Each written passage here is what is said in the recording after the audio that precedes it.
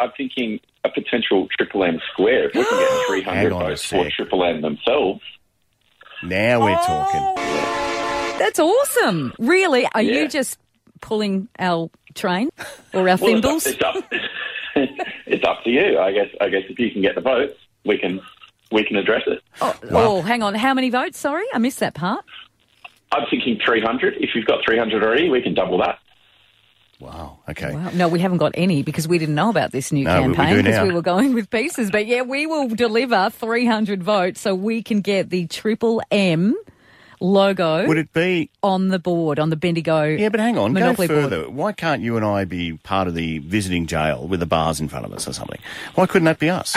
Oh, a picture of us behind bars. I would have thought that's a nice look. Michael, no? It does seem appropriate, doesn't it? Yeah, thanks for that. So is that a maybe, Michael?